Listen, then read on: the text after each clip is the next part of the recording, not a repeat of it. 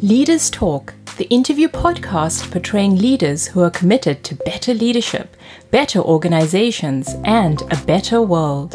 Powered by Leadership Choices.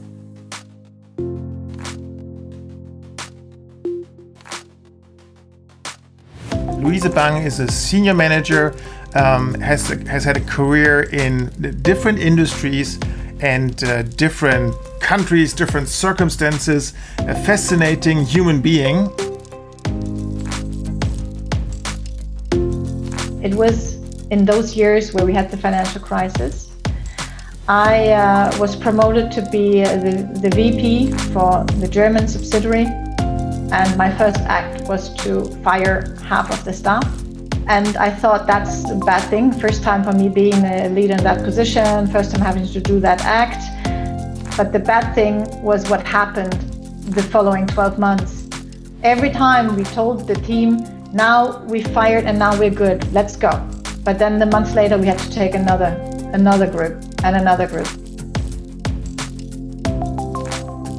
I had my twins. I came back to work and I was sitting across my boss, a lady who was 13 years older than me. She's one of my best friends today, but she looked at, I was sitting there whining and, I just gave the kids to the daycare and I miss them so much. And she grabbed me by the arm and said, look, you always have choice in life. You can choose to stay home with your children, or you can choose to be here. But the choice you take, you better embrace it and don't whine about it. And I hated that woman so bad for saying that to me. But that was the turning point in my life as saying, okay, so if you choose this path to go to work and have children at the same time, you also have to take a choice of what you're not going to do.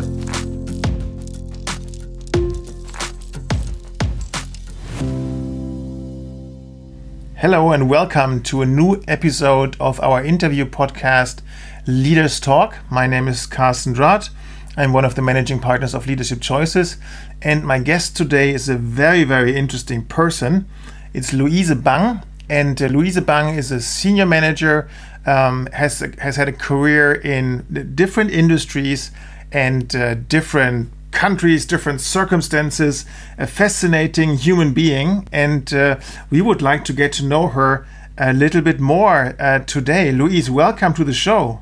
Thank you very much, Carsten. Looking forward to this. So, Louise, maybe tell us what you do today. Yes. So today I'm actually the VP of IT and Q and AHSE. What a cocktail! At the company called MHI Vestas, which is a joint venture between MHI Heavy Industries and Vestas. So I'm working in the offshore wind industry. Is this an industry where you meet a lot of women in leadership boards? No, unfortunately, we don't. So our leadership team plus the extended leadership team consists of 22 individuals, out of which we only have 2 females. And one of them, of course, being the head of HR, as usual. So, yeah. The normal position that you would expect. Mm-hmm. Okay. So, Louise, tell us how this all started. I've understood that you spent a total of 23 years in school, which seems to be a lot to me. And you started out in having a degree, a bachelor's in industrial design management. Why? Yeah, so maybe it all starts with my father and my mother. They're both been self-employed. My mother was selling Danish tablecloths in Germany, and my father was designing his own curtains and selling them in Germany. So very textile-oriented, design-oriented family I come from, and my father is a super drawer, so I always love to draw and design and develop, and that's what we spend most of our time on. And I thought that one day I want to be a furniture designer. That was my big ambition. So I wanted to get into architecture and go into the architecture school, but for some reason they didn't let me come in. I wasn't creative enough. So my second choice was to say, well, then at least let me study industrial design management, which smelled a little bit of industrial design, but it was combined with the commercial side of product development, meaning our education was all about understanding how you actually innovate and drive to a product, how is it industrialized, and how in the end is it then commercialized and sold. So that was what my bachelor was all about. Right, and then the next step made a lot of sense, I guess, to join Lego. Correct. So I was, first of all, coming from Germany means that we are trimmed and trained to leave school when we are 18 and go straight into university. So when I came to Denmark and entered my bachelor, I was the youngest, because in Denmark, the people don't start before they're 20, 22, because they usually do all kinds of fun stuff before going to university. So I was very young. And when I came out of my bachelor, I was only 23 and entered Lego. And at that time, I was the youngest project manager they've ever had. So I was really a baby, and I had no clue what I was supposed to do, but I was trimmed and trained to become a project manager in their internal agency, where it's all about to understand the product and how to launch the product and build the campaigns around that. So that was really the greatest school of all those years. Wow. And have you been part of any product launches, any products that we might know from our kids or from, playing with our Lego kit them ourselves? Yes. So back then, I was part of the whole launch of the so-called Make and Create. So this was all the, selling all the bulk. You might remember the campaigns where you saw these heroic kids that had the same size as the heroic figures that they created. It was like these very large Make and Create campaigns. So I was part of that. That was a lot of fun. And then I participated in the Bionicle launch also before I left. Sounds really cool. So what made you leave, if I may ask this? What the next step was? You went to a company that is not so much known, Tantec. Why this step? Yeah, so basically 4 years at Lego, and as we all know, Lego almost went bankrupt back then. And as part of that, the internal agency, so where I was hired, was actually shut down, and it was outsourced to Advance in London. And in that, I actually lost my job back then. I already had created so many great connections in a networking group I was in. And during that time, I actually met the managing director for Tantec, and he was a very young Dane, but the owner of this company was actually German, and this company is half German, half Danish, the Tantec, and they needed a marketing manager. And since I was trimmed and trained in all the marketing disciplines you could think of at Lego, he thought, well, here we have a young lady. She knows her discipline, and she's half German, half Danish. That must be a perfect match to bring into our company. And so we did. But also here, I was the first female in the leadership team. And they had never done marketing before. It was an industrial company building machines for surface treatment of polymers. So it was really a strange place, but some really, really fun years where I could just take everything I learned at Lego and actually adapt it into the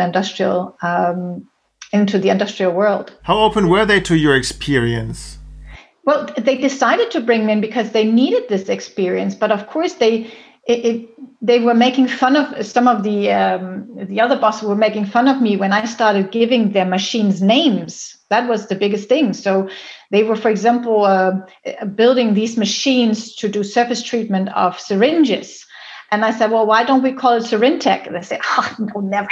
I mean, how do we explain that to Novo? I said, well, I don't. Just now it has a name, and now we can market it, and now we can go to the fair and create some communication around it. So it became Syrintec, and if you go on Tantec's homepage, it's still called that today.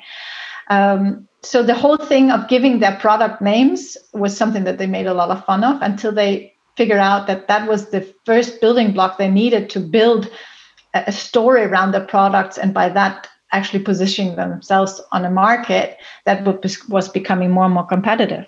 Mm-hmm. But you were not only the trailblazer for the first woman in leadership position and the trailblazer for a new function to take place. You also went to evening school and did the Danish version of an MBA over 4 years. Is that right? That is correct. And all while I was also having my twins as babies. So I was insane back then. And I think we even renovated our house at the same time. And I think it's the story of not my life, but of most young people's lives, that they think they have to do everything at once. And if there's one thing I want to tell the next generation, don't do it. It's just not worth it. You're everywhere and nowhere for many years. Of course, I don't regret that I've done it, but I think the model that I chose to do it all at once is not the ideal thing to do. What's the price you paid? Is there a tag, a label? I was lucky. I don't feel that I paid a high price. If I ask my children today and say, well, mom was gone every Saturday for school, and they say, well, we don't remember that. We don't think, well, we don't remember that, sort of. And I'm like, oh, phew. But so I think the price I paid was that I didn't have enough quality time with my own children, which they don't punish me for today, but maybe I could have gotten some more out of it. It's more the feeling inside of you rather than inside of them. Mm-hmm. Yes. Understood.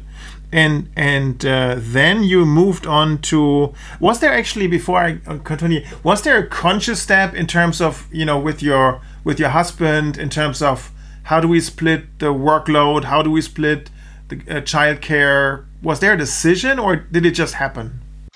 There's never been a decision. He has been self-employed throughout those years and running his own business.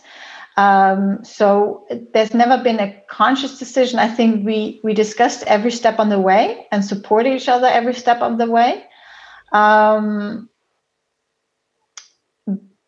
But how can we say, we were young and we were just running like hell. And then, as I said, after 18 years, we got a divorce. So that's, of course, the highest price you can pay in life. So that was a price. Yeah. Yes. And in parallel, your career developed further. From Tantec, you moved on to Athena and eSoft. What's behind that, Louise?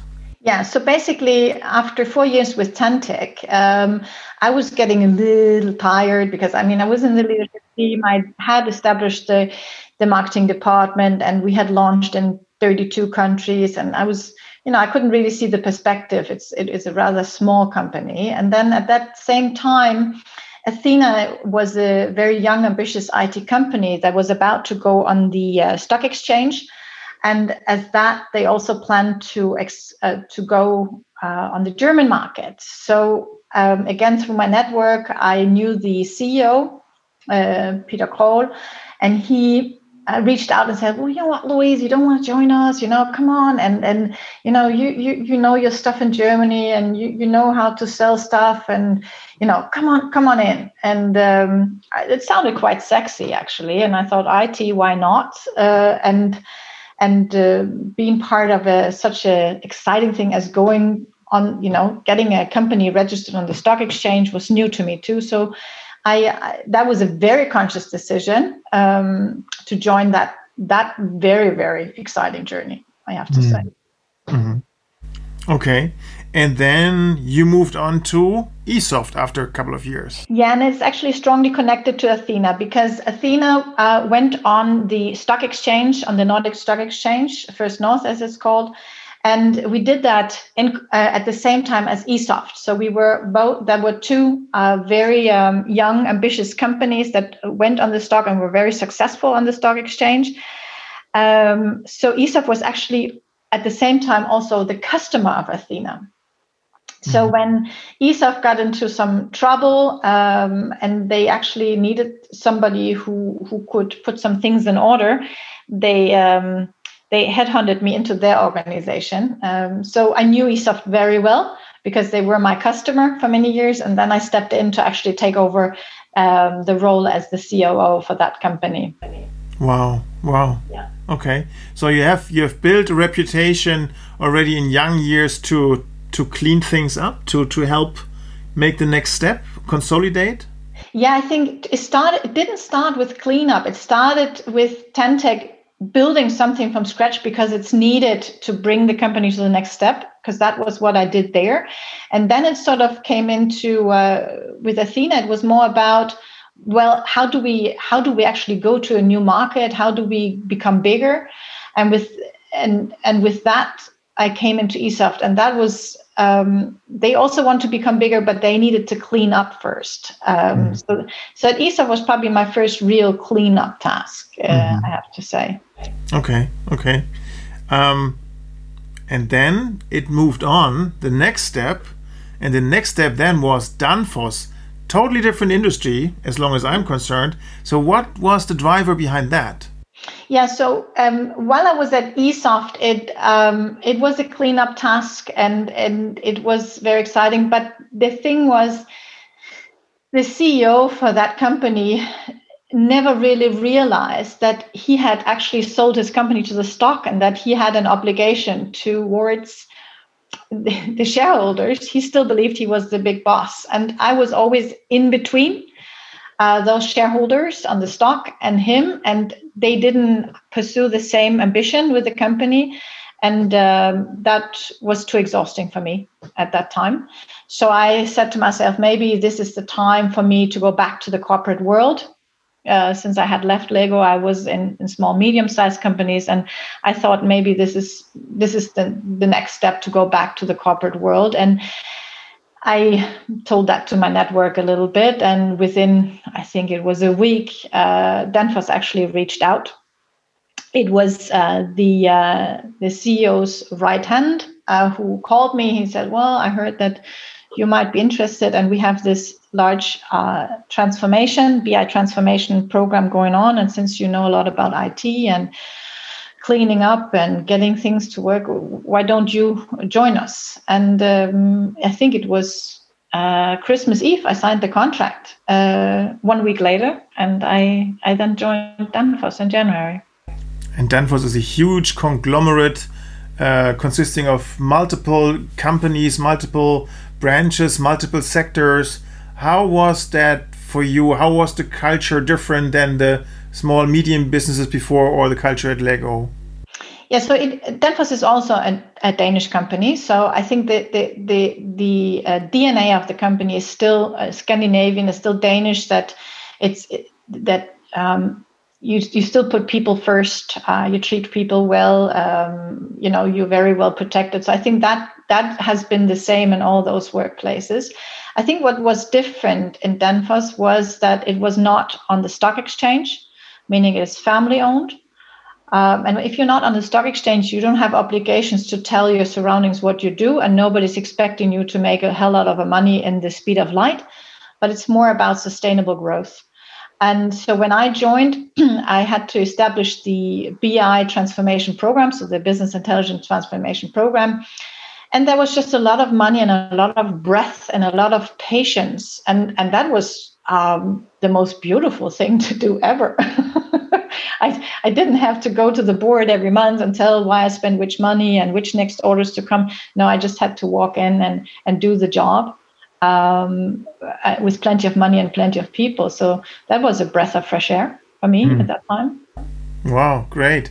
And so what was the brand, or how did this add to your brand or your reputation, what you did there? Yeah, very much, because when you enter such a role, right in, I was reporting to the CFO, so right in the heart of the company, you are very visible, and at the same time, you have great visibility, because the transformation program I was running was going across all business units, and by that, in the speed of light, got quick insights in the business overall, how it's run, who is who, and so on. So I was very visible, and people got to know me very quickly inside of Danfoss. I think outside that was not really noted, that I was there. I think it was more internally that I was a visible young woman who joined this very male-dominated world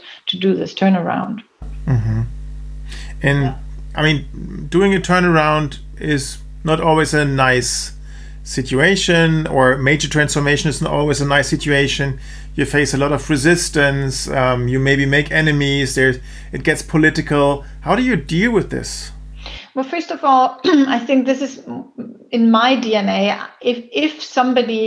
If resistance arrives, if you call it enemies, I don't really meet enemies. I've never really met enemies in my career. I've met a lot of resistance, but this is where I have the most fun. Because then the storytelling comes in, the convincing comes in, let me spend some time with you and explain to you why this is so good for you. And this gives me juice. So for me, resistance is what keeps me, gets me up in the morning, if you want to say so. Yeah, great. And then, I mean, not only did you do a hell of a job, you also decided to do another executive MBA. Yes. I mean, Louise, what on earth was driving you? Well, at that stage, I was actually a director in the corporate world. And I looked at my peers and also at the leaders who were senior directors and VPs and I don't know what around me at Danfoss, and they were all males. And I thought, what on earth do I have to do? I just run this massive turnaround and I still wasn't offered a position that was, even the job I did then was more than a director role, but it was just not recognized as such. And I thought, what do I need to do? And I thought, well, maybe the answer is that I just need this stamp on my paper that I have an executive MBA. That was a stupid thinking, but that's what drove me into that. So that kind of underlines the notion of as a female, as a woman, you have to work harder, have to be more successful, have to have more achievements under your belt in order to stand up against the male colleagues. Yeah, that was my thinking back then, actually. Yeah, and to be honest, it worked because at that point, Bombardier called me. 3 years later, Bombardier called me, and they actually had as a requirement that you have an executive MBA. So I don't even know. I mean, Carsten, you tell me, you've been at Bombardier yourself. I mean, I don't think I would ever have gotten that call if this stamp wasn't on my paper. Well, matter of factly, I had an executive MBA too, just before I joined Bombardier. So there might be a parallel. Who knows? Okay. And so that was the first time that you were working in an international company that was not Scandinavian from its culture, right? Correct. And maybe for the listeners, Bombardier is a Franco-Canadian company by origin and had acquired Atrans, the German rail branch of Daimler before. And so it was how was that culture different?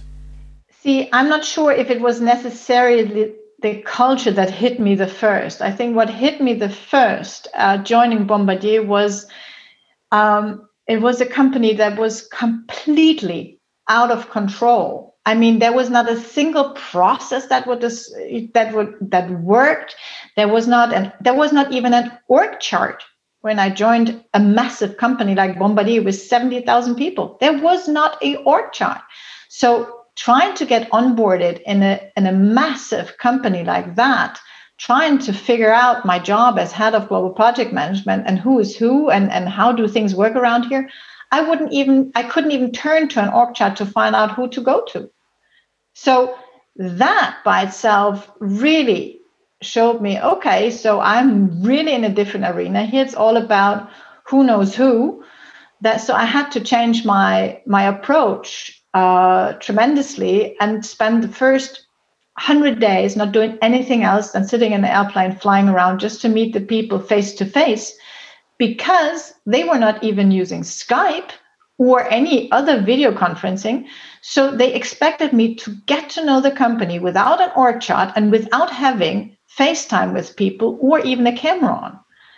So it was, I don't know if that was a cultural thing. I think I more had a shock that this company really how do they even deliver trains? That was my first question. What was your mandate, Louise? My mandate, I think we jumped a little too fast from Danfoss, because after I had done the first transformation at Danfoss, I actually was promoted to the role of head of global project management, where my mandate was to implement the agile way of working into their new product development. So this was the first. So what I did, I took everything from the agile world, from the IT world I came from, and implemented elements of that into a very industrialized company like Danfoss with great success. And we cut development time in half. And that was something Bombardier had heard of. And the CEO back then was very eager to see if this was something that Bombardier could benefit from on the train side. And could they? No. So, so a little bit back to, as I said, I joined and it was one big mess. My mandate was to head global project management, meaning leading 1,600 project managers and planners. And first of all, get a grip around what's the demography, how do they work, what does the project machine look like, and then to identify areas where we could pilot the agile way of working. And we identified 3 major projects where we piloted the agile way of working. One was a large project, a large contract in Sweden, one in New York, and one in LA. A year into this piloting, I realized, together with the project directors and the project teams and the external consultancy I had, look, there is just no live data in this company. Everything is Excel based. We couldn't do any live decision because we didn't have the data. And if you can't take live decisions, you can't accelerate your execution time. So I had to go back to the leadership and say, look, I can continue changing the ways of working and processes, but it's not going to give you the speed you're looking for because you don't even have the data structure.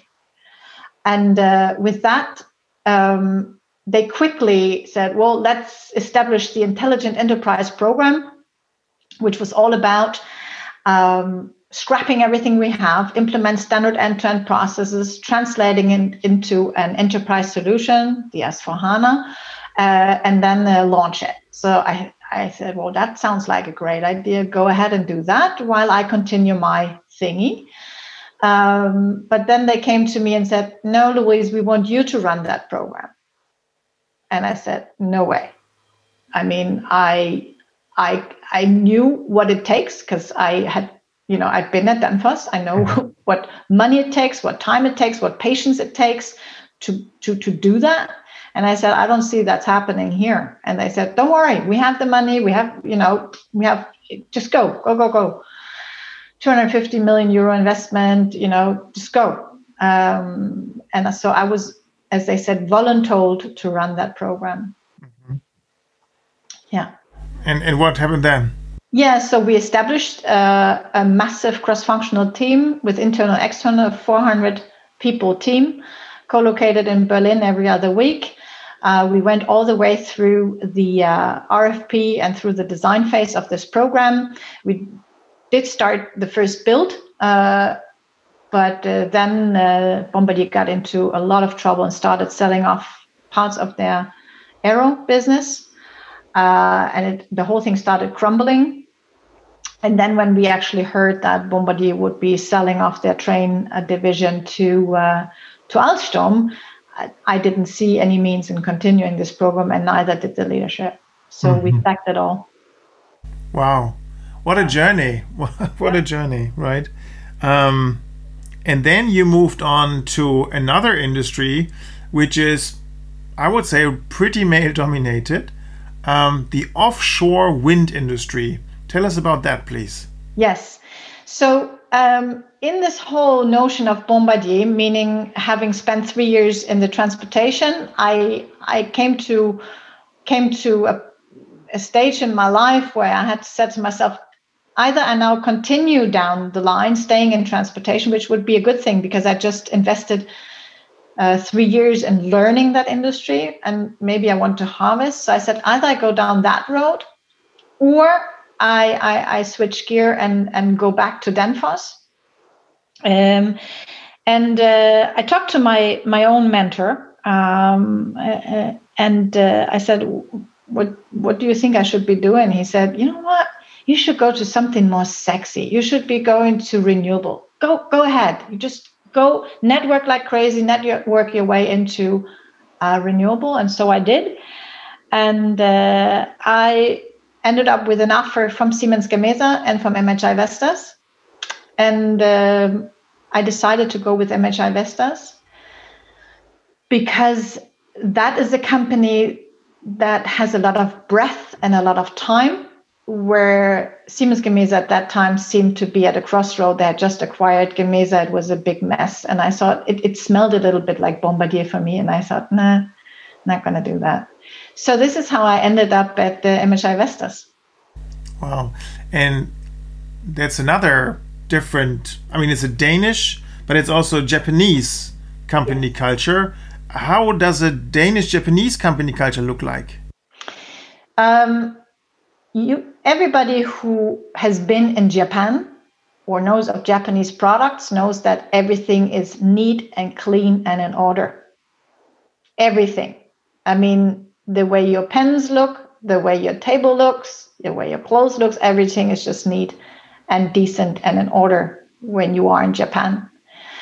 If you combine that with the Danish culture, that is very much about being modern, being inclusive. If you put these two things together, you get something really, really, really beautiful.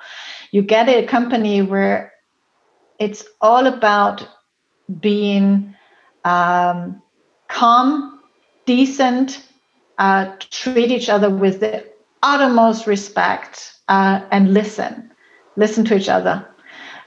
So I think culture-wise, I mean, Lego was great, Danfoss was great, but this really has a different notion to it, because adding the Japanese on top really asked the Danes to maybe shut up a little bit and also listen a little bit to what the Japanese have to say, because they have a little more control over processes and tools than the Danes have. Interesting. Sounds really fascinating. And that was only the professional side that we looked into, Louise. On the private side, you also had a third child, got married a second time, and now between the two of you, you have 6 kids. I just wonder, do you have a different watch where there's more hours in a day? What's the trick on earth? Oh, but there's not a trick. And we are not a super family or a super anything. I think a lot from a very young age, when I had my twins, and I think I tell a little story to tell you what the trick is. I had my twins. I came back to work, and I was sitting across my boss, a lady who was 13 years older than me. She's one of my best friends today, but she looked at, I was sitting there whining and, I just gave the kids to the daycare and I miss them so much. And she grabbed me by the arm and said, look, you always have choice in life. You can choose to stay home with your children, or you can choose to be here. But the choice you take, you better embrace it and don't whine about it. And I hated that woman so bad for saying that to me. But that was the turning point in my life, as saying, okay, so if you choose this path to go to work and have children at the same time, you also have to take a choice of what you're not going to do. And I choose not to be the perfect mom. I chose not to be the soccer mom who bakes the cakes and comes to all the gatherings and all that kind of stuff. I just chose not to. Unfortunately, that is not very well received amongst the mothers around me. Right. But you need to be resilient towards that stigma that they give you. but I continued the remaining years, the last 20 years, living after the same path. I don't have to be perfect anywhere. My garden looks like shit. And my car is usually not clean. So what? I mean, when my husband thinks it's too ugly, he drives it and cleans it, right? But I think I don't have more hours. I just prioritize differently. I don't need to look beautiful on the outside, the house and the garden and everything. No, family first. That's how we live. Thank you for that openness. That's really refreshing. And I just realized I had a lot of interviews with other leaders who are male, and I never asked them the same question: how do you integrate family and work? Because I just realized in my mind there's also this pattern. It just works, and only when there is a woman who is successful, I come up with this question. I just realized that for myself, that this bias is deeply ingrained in even in me, and I consider myself actually a feminist with 3 daughters. But yeah, so what's your reasoning on that? Well, I think shame on you, Carsten, for asking that question, right? Only to me and not to the other males. I think we cannot neglect the fact that there is a difference between male and female. We cannot neglect the fact that the society still sees differently on those two, and luckily. But having said that, I dearly hope for the young males who are going to become fathers now, that they will act differently in the future and take their role and their toll as fathers, and dare to show, dare to show compassion and time and spend time with their children, and not putting their job first because the price is too high. You can ask any male in their 50s and they would tell you, well, if there's something I regret, is that I didn't spend enough time with my children. Yeah, I would echo that. I mean, I'm 50 now, and I would say the first 9 years of when our kids were born, I didn't see much of them because I was traveling all the time, making a career or thinking to build a career. And that's something that I regret. Yeah. Yeah. But I think I put a lot of emphasis on that. I hope for the males, I hope for the females, but a little bit back to something that we talked about before, Carsten, is I think the companies also need to reinvent themselves and say, what can we as a company do to allow this to happen? Mm-hmm. Absolutely. Yeah. The conditions that the conditions. Yeah. Okay. Looking back at your career, and that sounds like we are looking back and you're at your end of your career, which is couldn't be farther from the truth. But looking back so far, maybe it looks like you had a very active way to design your career or to steer your career. How would you reflect on that? You mentioned you have a mentor, you have a network of people who are close to you.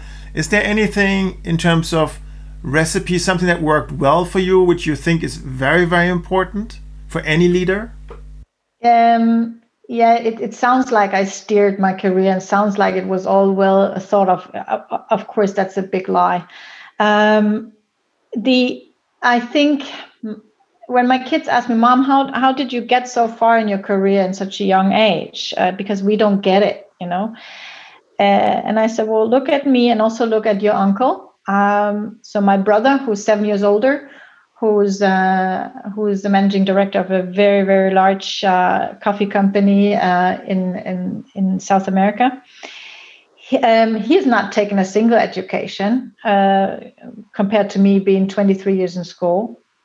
But what's the same in our DNA is that I think we are always patient, we are honest, we are decent, and we show interest in people. And I think that's what has often made others see us and wanting to give us a chance. Mm-hmm. Because all my career has been about people seeing me and wanting to giving me the next great opportunity. So I think that has more been my recipe than anything else. Mm-hmm. Mm-hmm. And in hindsight, so far, that working harder, achieving more, being more engaged, being more out there compared to your male colleagues. Has that been proven true, or is there something else that you analyze?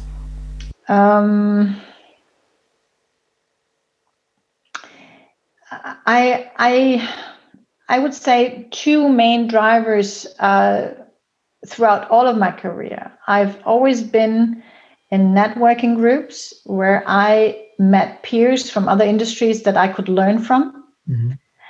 And I've always had a mentor, and I've had 3 different mentors depending on what stage I was in my career. And they were always individuals who were 20 years ahead of me in their career, and who could look at, they didn't know, none of them knew me privately. They all just knew me from a professional side. And they could really guide me at some of those crossroads that I was at. And I think that's probably been the most valuable piece of my career. Mm-hmm. And sorry, go ahead. Just yesterday, we had a large town hall, us executives, and our head of HR, she was on stage and she was asked, so how do you want to go about personal development here at the company? What are you going to invest in the years to come? And she said, look, we will be investing in all of you, but remember, only 10% of your learning comes from classroom. 20% comes from maybe reading a book, watching some podcasts, and 70% comes from learning at the job. Right. And if we take that notion, I think that is what we all should remember. This is where we learn that you stay open at work and learn and look a little bit outside of your little turf at work. Also, be interested in what if you're in the sales department, maybe you should be interested in what they do in over in the finance department or over in procurement. Don't just stick your nose in your own little turf, but be interested in the rest and meet people and talk to them, show interest. And this is how you shape your career. Yeah, what I hear you say is be curious for other people and reach out to them and stay in touch and invest in relationships, right? Correct. Mm-hmm. And is there any role models, positive or negative, that you had? I mean, you mentioned your mentors, but that's not exactly always a role model. So is there anybody that you said, wow, I want to be like that person, or I don't want to be like that person at all? I don't think I have one individual. I think it shifted throughout my career who I was looking towards. I think it was more, I think I was more thinking of, okay, I need to sidestep and tell a different story. You can't see it because we don't have camera, but here in my office, I have a book. It's a book that comes out every year where they put all the top 100 leaders in Scandinavia and tell a little story about each of them. And I get this book for free every year because I'm part of some business network, whatever. When I opened that book 6 years back, out of the 100, there were 2 females. Wow. Yeah. And I always thought, okay. And I read about those 2 females, and those 2 females were actually more like men. Mm-hmm. And I said to myself, I don't want to be one of those females that just look like the rest of the men. So I said, I want to be a role model. And how can I be that? And that is to show a lot of myself when I'm out leading. Also sharing my private ups and downs, sharing myself to show that there's a human behind. So I think more that I have been more concentrating, how can I be a role model rather than who is my role model? Mm-hmm. Great. And how is the number of female leaders developing in this book now? Still the same. Okay. So you are missing there. Well, yeah. I don't think I need to go there. I mean, let's talk in a couple of years. Yeah, maybe, but that's not my ambition. I think, I mean, if I were to be put in there, it should solely be to show the way for others, so that at some day we have 50-50 in that book. Yeah, great. So, Louise, what is your ambition? Well, I think my ambition is to downscale every single thing in my life. I mean, the minute that the last children moved out, I want to have a smaller home, a smaller everything. I just want to downscale. And the same on the work side. I'm not going to be in the corporate world in 10 years from now. I for sure will be working with the corporate world, maybe in different roles, but I don't want to spend that much time at work. I don't want to spend that much time looking after a house. I just want to downscale. That's my ambition. Wow, really inspiring. Looking back, a question that we ask everybody in this podcast: what was your greatest moment in your career or in your life so far? What was your darkest moment? Okay. Let me start with the darkest moment so that we end up with something positive. My darkest moment was when I was working for Athena. It was in those years where we had the financial crisis. I was promoted to be the VP for the German subsidiary. And my first act was to fire half of the staff. And I thought that's a bad thing. First time for me being a leader in that position, first time having to do that act. But the bad thing was what happened the following 12 months. Every time we told the team, now we fired and now we're good, let's go. But then the months later, we had to take another group and another group. And we did that 4 times in a row. And we lost all credibility. We lost everything, faith. It was just such a dark time and dark moment. And I couldn't see the end. And no matter who I turned to in my network, to my mentor, to other executive leaders, none could tell me, this is the recipe, Louise, this is what you're going to do. Everybody was just in the dark. And I was very, very close to burnout at that time because I just couldn't, I was just too young for that task. And maybe I would get a burnout today too. I don't know. But back then, that was really my darkest moment. Mm. My brightest moment, and I have to say it was actually at Bombardier. When we had mobilized the 400 people to run the Polestar, as it was called, the large intelligent enterprise transformation program, this was just a group of fantastic people all together in Berlin, and we were rallying for 12 months. It was so much fun. It was so much fun. So that was just, it was not a moment, it was a year of fun. Great. Until the money ran out. Well, yeah. Reminds me of something parallel that I experienced at Bombardier. Yeah. Great. And I mean, you look back at multiple companies, multiple cultures, big ones, smaller ones, bigger ones, different nationalities, different continents actually influencing it. What kind of company are you trying to build now? What in the sphere of influence that you have, what kind of place do you want to have around you? Yeah, so and I'm not saying me, but I hope that I share that view with my peers, because we just are starting to talk about the future. We're starting to talk about who do we want to be in 10 years from now, because the wind industry is still so young.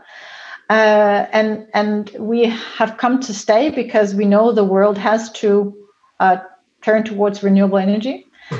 So basically, who we want to become the role model not only of producing, delivering bits and pieces to the wind industry, but we also want to be a role model of how do we actually bring our products to life in a sustainable way.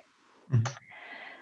And that is a very big theme that I think all companies, of course, have on their radar right now, the whole sustainability thing. But we really have put money and people behind that journey to demonstrate how we can become a true sustainable company and not only producing products for sustainability, if you want to say so. It's two different things, right? And by that, really attracting the right people to our world. That's what I would like to see happening, and that would be new to me. I haven't been working for a sustainable company before. What is that doing to your experience of meaning in the workplace? Well, I think that your question almost answered itself, right? I mean, we all want to go and spend 8-9 hours a day of work life in something that makes sense, right? I think being in the transportation industry made a lot of sense. A lot. I mean, you can probably echo that. But here it just gets a little bigger because it's really building the future of this world. Right. How are we producing energy in the generations to come? Mm-hmm. It can't become any more meaningful, I believe. Mm-hmm. Great. Yeah. So a lot of listeners of this podcast are leaders who are young in their career, who are aspiring leaders, male, female. Obviously, there's coaches. So my question to you is there anything, any piece of advice that you can give to our listeners? Yeah, the only advice I can give, and it's the same I give to my children, it's the same I give to the people who report to me. And it sounds very simple, very stupid, but it's so true. Be yourself. You need to be yourself. If you're not yourself, nobody's going to trust you or believe you in whatever you say and whatever role you're in. It just will come out at some point. So you better just don't. Just be yourself, be true, be authentic. That's what's going to drive your career. That's what I would say to anybody. Mm. Yeah, and it's I mean, looking at your career and also your private life, it looks like a red thread almost, like that you were always fighting to be true to yourself somehow. Yes, I am. And I hope most people do in the end of the day. But maybe I went a little more on the edge sometimes to stand to say no when things were just not right at the workplace. Mm-hmm. Yeah. Mm-hmm. Is there anything you would, in hindsight, you would want to change? In my career? Yeah. Yeah, for sure. And this is also what I'm telling my kids. I cannot recommend that you study and work at the same time. Mm-hmm. Yeah. Yeah, it just takes away years from your life. It takes years away from your life. It takes years away from your loved ones. Don't do it. Great insight. Louise, last question for this podcast as always. So what is it that you would like me to ask you? What's the closing question that I should ask you? What's for dinner today? I think I don't know, Carsten. I don't know. I honestly don't know what you should be asking me as a closing remark. I think what you could ask me is, what do you do on those days when you just feel there is no more energy left? Yeah, I would really like to know that. Yeah, because that happens, and of course it does. And I can tell you what I do. I pull the plug. Mm-hmm. I simply pull the plug, and I allow myself to pull the plug towards everything and everybody, and just rest. Allow myself to rest. And I think that's a discipline that many don't know how to, and they get bad conscience. Oh, I should be doing, and I should, and I should, and I should, and I could. Don't. Just pull the plug. When it's enough, it's enough. Yeah. And I think you need a certain degree of inner autonomy or independence in order to do that, right? Yes. I think so. Some people would get nervous when they then pull the plug.